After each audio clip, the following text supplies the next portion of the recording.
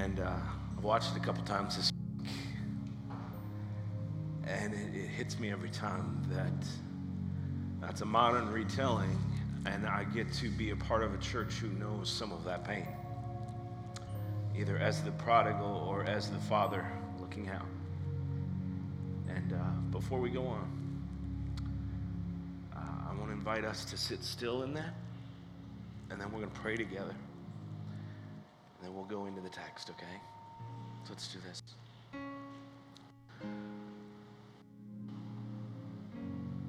Father, I know you hear our heart. And so right now, please hear your daughters and your sons call out to you.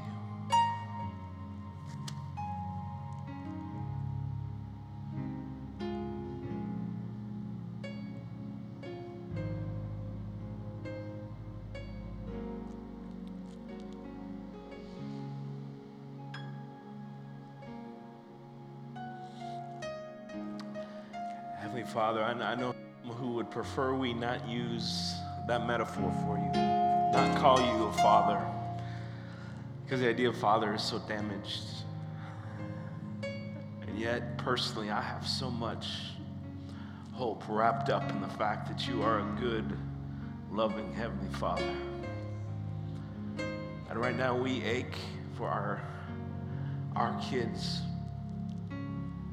whether they be our biological kids or our adopted kids or our nieces and nephews or whoever they are, those kids who are away. Lord, hear our prayer.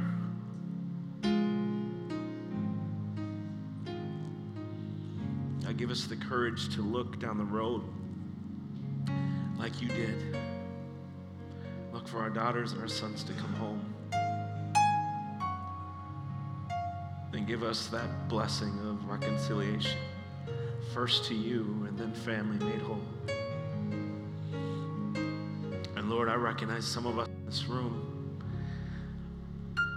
or hopefully some of us who hear it online, or however this gets where it gets. I recognize that some of us are now taking the identity of prodigal. I thank you that you're relentless. I thank you that you pursue us and you love us so well. I pray that you give us the courage to believe for us again. And whether we've been away for years upon years or whether we just drifted this week, I pray that you bring us home. Thanks. In your name.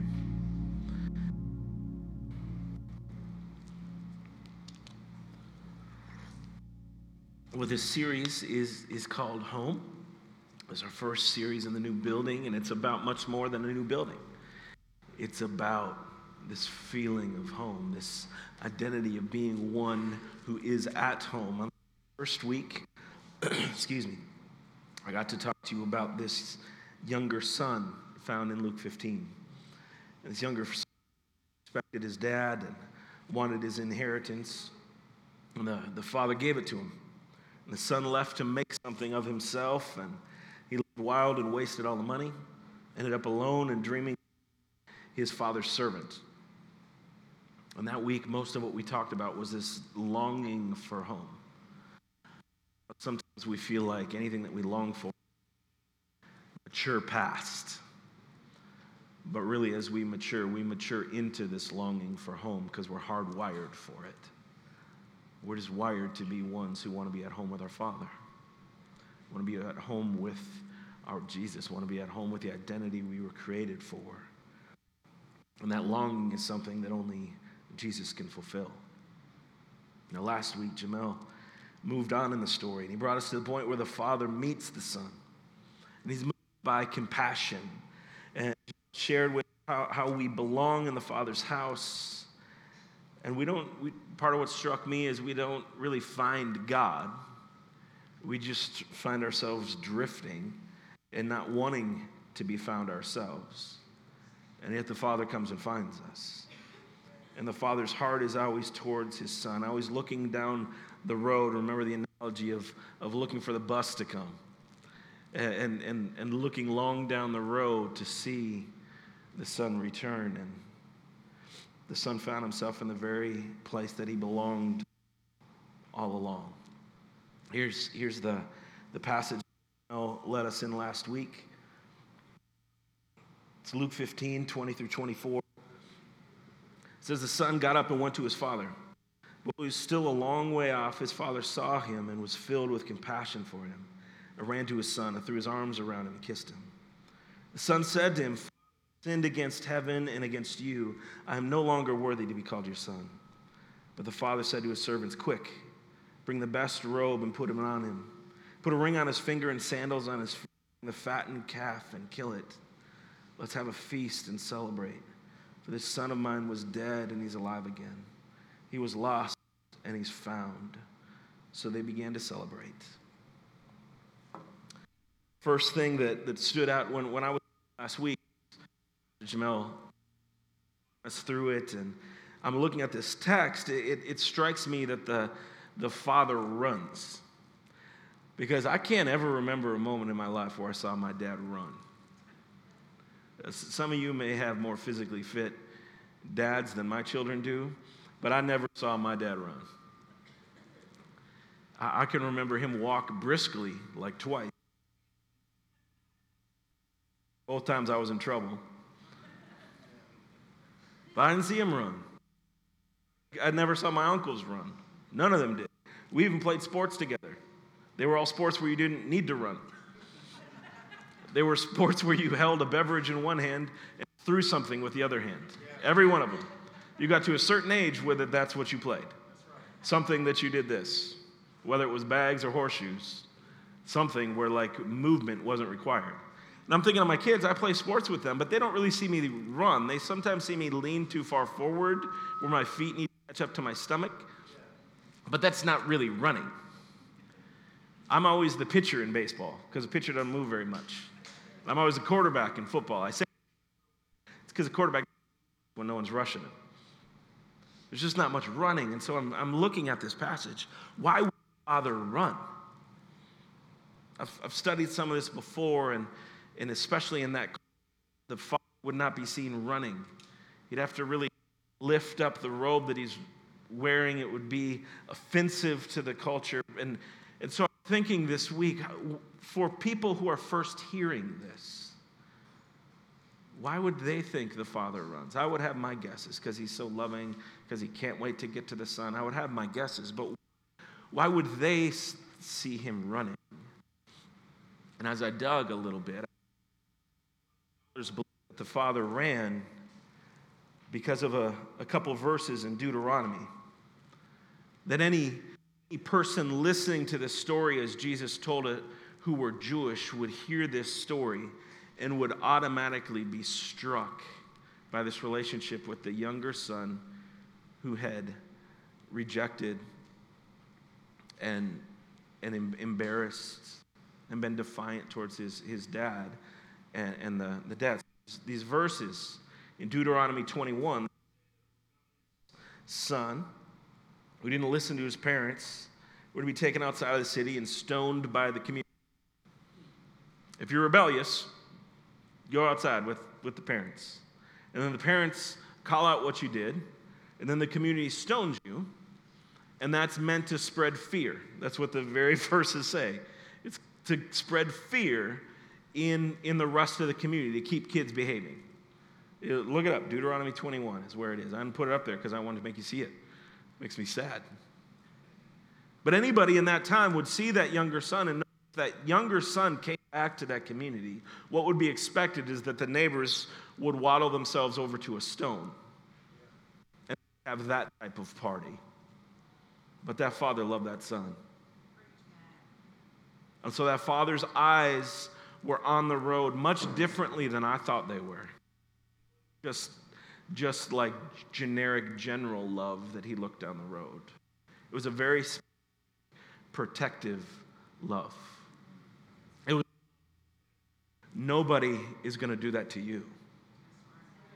If rocks are thrown, if stones are thrown, they will hit me. And so that father's eyes were down the road, be there before the neighbor's eyes were there. and his feet were on the road to be there, feet were there. Because what happened is he got to the son and he covered the son. When stones were to be thrown, the father was all over that son. And the son was giving his speech that he was practicing. Oh, and the father cut him off. Spot, you don't need to hear it. You ever been at that spot with somebody where you don't need the formalities of I'm sorry for this or that? You just need like, hey, I don't want this anymore. I want something new. The formalities and stuff, it doesn't matter. Whatever happened, happened. Let's get past it. Let's change. We got to be brand new anyway. It's all torn down. It all needs to be fixed up. Let's be something new. And so this father, this for his son, runs out and covers his boy. And his son tries to earn a spot as a servant. And the father's like, God, I have no time for this. And he cuts his boy off. How rude, right? He cuts his boy off. Bring the belt. Put a ring on his finger.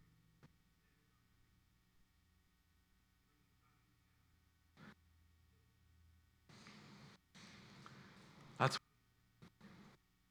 he cuts off speech to say those words. Now, what are the really said? Bring him some clothes. And so, what is the significance here, right? He says, bring the best robe. An hearer hear about best robe. What would they hear? They would hear that as proof of acceptance into the family. You belong in this family. You belong here. Bring my best robe and put it on my boy. That's what that would mean. It's not just cover him where he's tattered, but bring this that he belongs within the family. He doesn't belong as a servant. Sure, he did some stuff. We've addressed that. But put that robe on him. What does a ring mean? A ring means sonship. It means that this family has a son, and he is that son, but it's also authority. It means that the weight that our name carries, he carries. The authority that I have as a father, my son has. It's very truthfully, it's very Genesis-like, right? Go take authority over all creation. He puts this ring on his son's finger that probably has a definitive marking of the family that would say, hey, he is like my representative. I trust him with that. And then he's given sandals. What are sandals? Sure, they keep the feet safe, but they're bigger than that. You see, slaves don't have sandals. And servants don't have sandals. Freedmen, well, they have sandals. And for everything that should put him in bondage and owing the family and the community, the father says, let me put sandals on your feet. Because whatever it takes to make you free, you're free. You're mine. I've declared that. Now here's the thing, as I see this, it doesn't say the father's let go of him yet. It doesn't say that. As I see this in my mind, that father is still draped over the son, talking to the servants who saw the father running and had to come out and figure out why he's running. And he says, quick, go get these things, but don't forget the fourth gift that he gives. He says, bring the fattened calf and kill it, because we're having a feast. What is this feast? This is where he's reconciled to the community around him. This is where he says, hey, neighbors, put the stone down and pick up a fork. We're going to feast. My boy's home. The son of mine was dead and he's alive. He was lost and he's found. Okay, so this feast, this party. I think of like when I was in Wisconsin. My friend from Wisconsin's here this week, Nita. And we partied different up there. It's cold. This is all church party we're talking about, but it's cold. And I remember I only had a gas grill, and I would turn that gas grill on to like 11 to be so hot that it could like still cook food that was in the kitchen, even though the grill was outside, you know? That's how I grilled. You'd put anything on there for 12 seconds, flip it, Hope you kept your eyebrows. And that was done. If it was dead, then you served it. That was kind of the goal. But the meat looked dead. It usually was all charred and broken and shriveled. That's how I grilled. That's how I grew up. I grew up actually thinking I didn't like steak. And the reason I didn't like steak was because my dad threw it on the grill at 11. And he sat it there for about an hour and a half because he forgot. He took it off, and I had like a bite of the hardest thing I've ever ate in my life. I was like, steak is disgusting. Why would anyone want to eat that? That's how he cooked. I don't think this was one of those northern parties. This was a fattened calf. It was fattened for like a celebration. They would probably infer it was fattened for one of one of the religious feasts. You know, that's probably why it was being fattened. Maybe it was being fattened for the son. We don't know, but no matter what, you fattened one calf at a time. So all the other calves got to go out in the field and eat, and then that one lucky one got to not move. And it just sat in the pen, and they just fed it and fed it and fed it, because that one was the next big dinner. And he said, go take that calf that we've been preparing and slow cook that thing. Put it on a smoker like Kevin or Pastor Jamel would. And take all day and let the neighbors smell it and let the whole neighborhood know. And I'm getting into this smoking thing. Do you know how much time that takes? We had that Labor Day thing. All I made was mac and cheese, and I still was up at 3:30 in the morning. This thing's work. I think that's what this kind of thing was, because it mattered. I think it was slow cooking this fattened calf. They had to go from walking to plate, right? So it took a minute. But I think all that time is the time that it would take to reconcile this son to this community. To go tell the neighbors, hey, whatever your plans were for tonight, like TiVo, that show, come in. We've got to hang out. Hey, that smell is your dinner. Come here. Hey, we've got a celebration. I'll tell you about it when you come. And let's be honest, this would be a community like any community, right? Some would be pretty excited about the stones. Someone would be pretty excited to throw something at somebody, to project some blame. But this meat's slow cooked. And it takes some time, and there's time for all of this reconciliation to happen. I mean, think of this party. The son comes in a robe he doesn't deserve, in a ring he doesn't deserve, in sandals he doesn't deserve, to have a feast in his honor that he doesn't deserve. And he goes, and the father says, this is for you, and because I said so, this is where you are. Yeah. That's what this story's about at this point.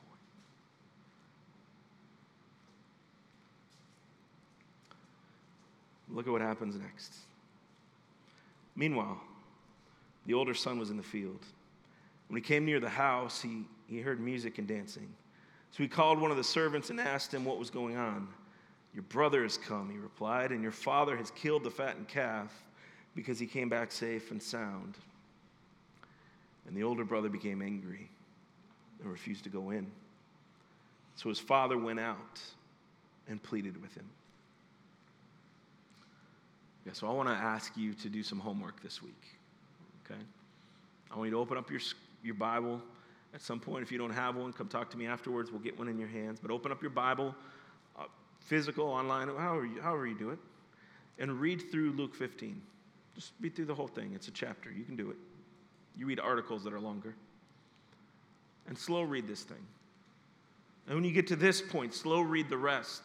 Because I believe that God has something. I believe his Spirit wants to work on some of us on the rest of this prodigal story. But we're going to stop right here because there's a gift right here for us, okay?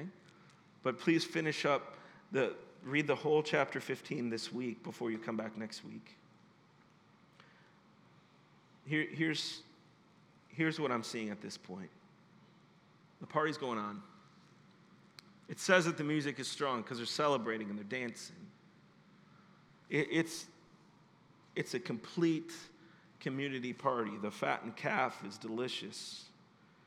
And the son in the robe and the ring and the sandals with this party, I'm guessing that he feels relieved a little bit. Because this went better than he could imagine, right? And I'm guessing that he feels unworthy a little bit because it's better than he could imagine. But there's security because the Father's there. And the Father gave him a robe and a ring and sandals. And I'm sure with the love that Father has shown that he's continually reminding him, hey, this is who you are. This is who you are. This new you is who you really are. Even though the neighbors knew what you did. Even though the servants know what you did. This is who you are. But then the twist that I don't think the church ever talks about. What's the Father do next? The Father does the very same thing he always does. The very same thing he did for the youngest son, he goes and does for the oldest. He leaves the party. Do you catch that? The older brother's angry in the field. And so the Father goes out to him. The Father leaves again. We just sang about it. We love it when it's in song. We hate it when it's in our life. He leaves the 99. He leaves the 99. There's a party that is awesome that he threw, that he's footing the bill, that's celebrating one of his children, and he leaves it to go after another child. Every time. Now here's what I'm noticing in us, church. When the Father leaves to go after one of our sisters or our brothers, we doubt that he's good. No. He's just consistent. I needed him to leave when I needed him. That first time and the 50 million times since. I remember that first time.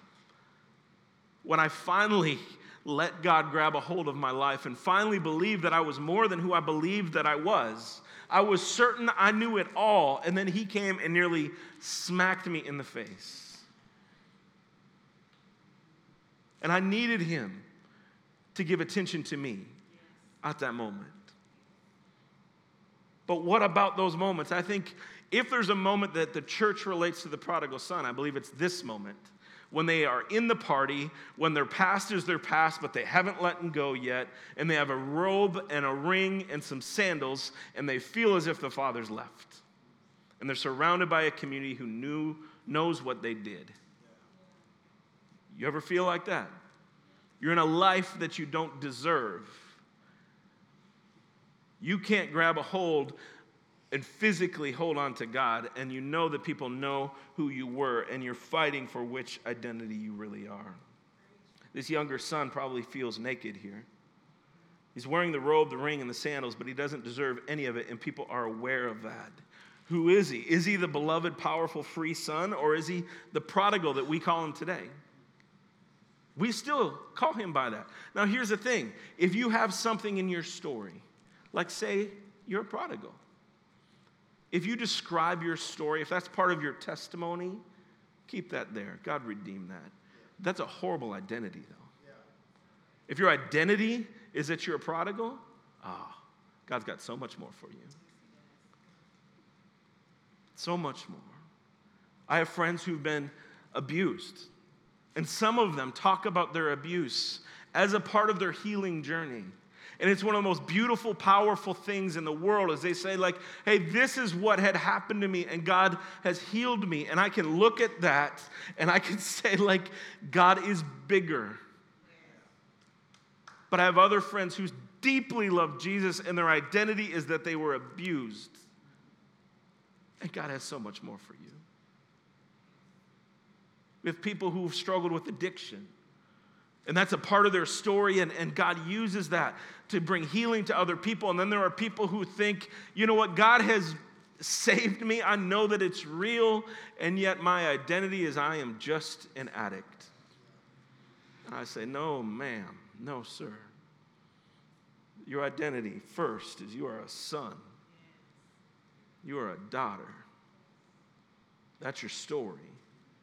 Story and identity are two different things. So for us, not many of us, when we came to faith, were given a robe and a ring and sandals, right? So what do we have? He had the Father that he could grab a hold of. We have Jesus that Some days he's so close, like I can't grab a hold of him.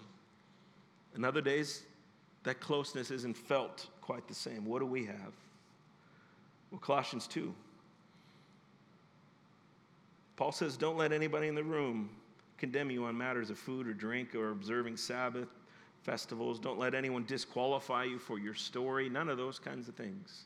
You ever felt those things? He says, don't let anybody. Why? What do you have? He has us remember our baptism. I guess it's significant. And at one church, we don't talk about it a ton. One of the things that we can hold on to, like a ring or a robe or sandals, is that moment where we declared we are new in Christ. And we went to the baptismal waters, and we were put into the water to say that the old me is dead. It's gone. The prodigal side of me is gone. That was real. That was my life, but it is gone. And now up out of the water, I am his. Paul tells us, remember your baptism. When people are coming against you and condemning you, speaking words against you, remember that. That's an assurance that God gives you. Some of us haven't been baptized yet. Okay, let's talk. We've got a beautiful cow trough we'd love to put you in. Can't wait for the first baptism in the space. We can do it in the next month. Let's talk. Some of you want to know what baptism is? I'd love to talk to you. Pastor Jamel would love to talk to you. Let's do this. We can do baptisms all day, every day. That's fun. It's not fun because somebody needs a towel. It's fun because it's a sign that somebody's life is transformed. It's fun because somebody just declared to the public around them, hey, whether you know me or not, here's my story, and let me tell you, I'm new. Amen. And the old me, that stays in the water. Yeah. And the new me comes out clean. Right. It's not just baptism that we're given. Jesus, before he goes, he's got some nervous disciples, right? And he says, I'm going to go so the Father can send you the Holy Spirit. Much better than having me dwell among you is having the Holy Spirit dwell within you. When you declare your faith in Jesus, this thing happens that God's got trapdoors into our soul that I don't understand. But he finds his way in with the Holy Spirit and transforms us and renovates us from the inside out. In those moments where you feel like maybe this or maybe that, all of a sudden God can speak clearly, not just through your ears or through your eyes, but to your soul through the Holy Spirit. And nothing and nobody can take that away from you. Somebody can declare an identity over you. Somebody can say something over you, but it's not true. Because the Spirit goes where the Spirit goes. And the Spirit moves as the Holy Spirit moves. And he decides to move within those whom believe in him. And so we have this assurance that, yes, that was my story and those were my moments, but the Holy Spirit dwells within me, declares me new, and he made this whole thing. So if he says I'm new, I guess I'm new.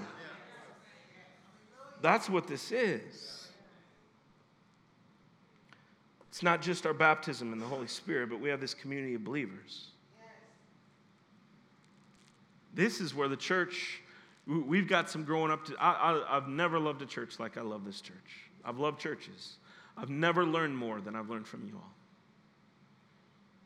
But we need to continue to grow up because part of our task is to know one another's story and say, that doesn't define you. Part of our task is to say, we are different in 5,000 ways, but we are similar in the fact that we've declared Jesus as Lord and the Holy Spirit lives within us, so we're the same. And that's all that matters. And all those differences we'll lay aside, and I will die to this community. Not just find life in this community, but I will die to this community for your sake because we're one. We sing it every week, but that's what that means.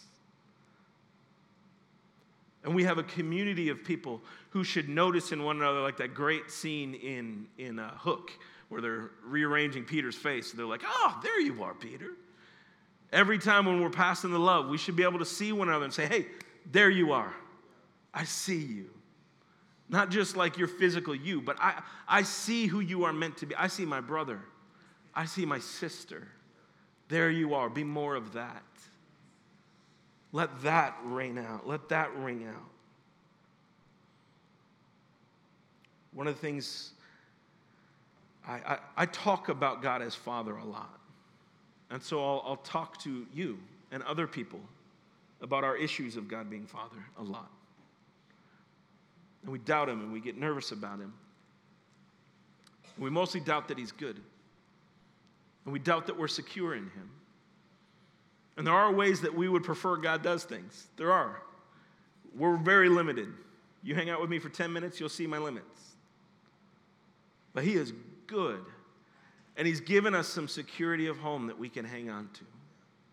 He's given us a way that we can know. So today, some of you may have never put your faith in Jesus. I don't know all of us here. Maybe you're somebody who walks in and you're like, yeah, I've been trying this out, but I don't know if I could really trust that he's chronically good.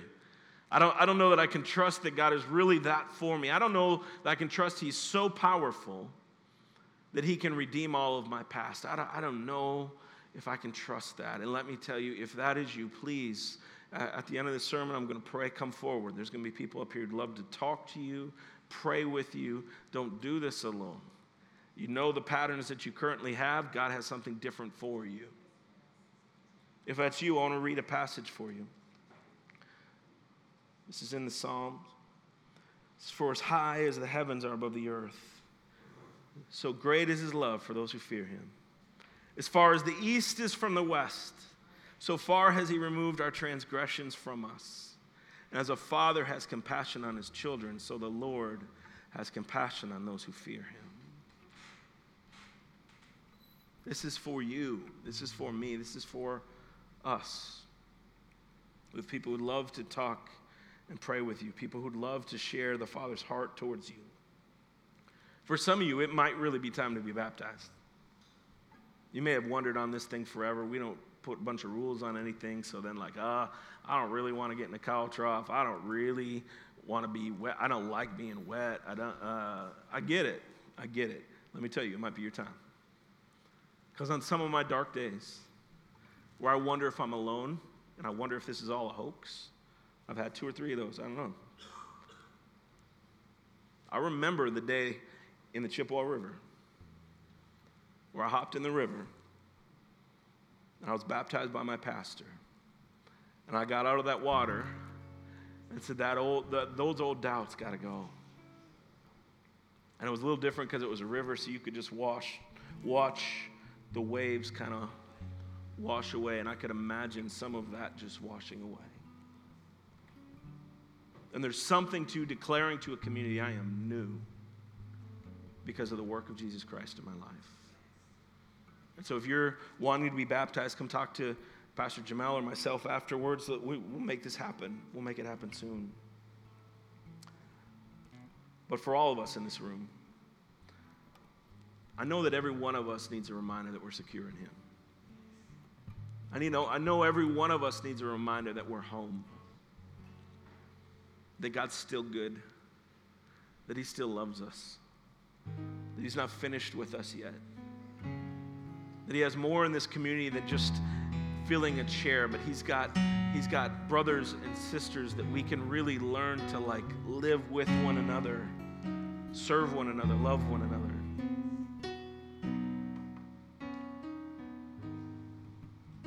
Truth is, you belong to the Father. And the people next to you, they belong to the Father. And so this morning, as we close out this series, we're going to remember it in the way that Jesus invited us to, okay? So in a moment, I'll pray. If you want to pray with somebody about what this whole faith thing looks like or baptism, please do that. But otherwise, Jamel and I are going to be up here. And this morning, we want to serve you communion. We want to give you the Lord's Supper. We want to hand you the cup and hand you the loaf to remind you belong here. Because it was on the night that Jesus was betrayed, he took the bread, he broke it, and said, "This is my body broken for you." The same way, he took the cup, he blessed it and gave thanks, and he passed it, saying, "This is my blood poured out for you." He said, "Do this in remembrance of me." But today, we remember the Father who comes running down the road for us, for much more urgency than we might have known. We remember the party that's thrown for everyone who comes to faith. We remember the body and the blood broken and shed to give the power and authority to make all this happen. Heavenly Father, thanks for your goodness. Thanks that you're not finished with us yet. Thanks for your love and how it's vastly more complex than I knew. The levels of it are humbling. God, for somebody in this room who needs to just be reminded that they're loved by you, will you do that to their soul? Holy Spirit, will you remind them or give them the courage to reach out to somebody, to pray with, talk with, give them a physical hug? God, would you move in this room? And may we remember you and remember who we are in light of you as we receive communion.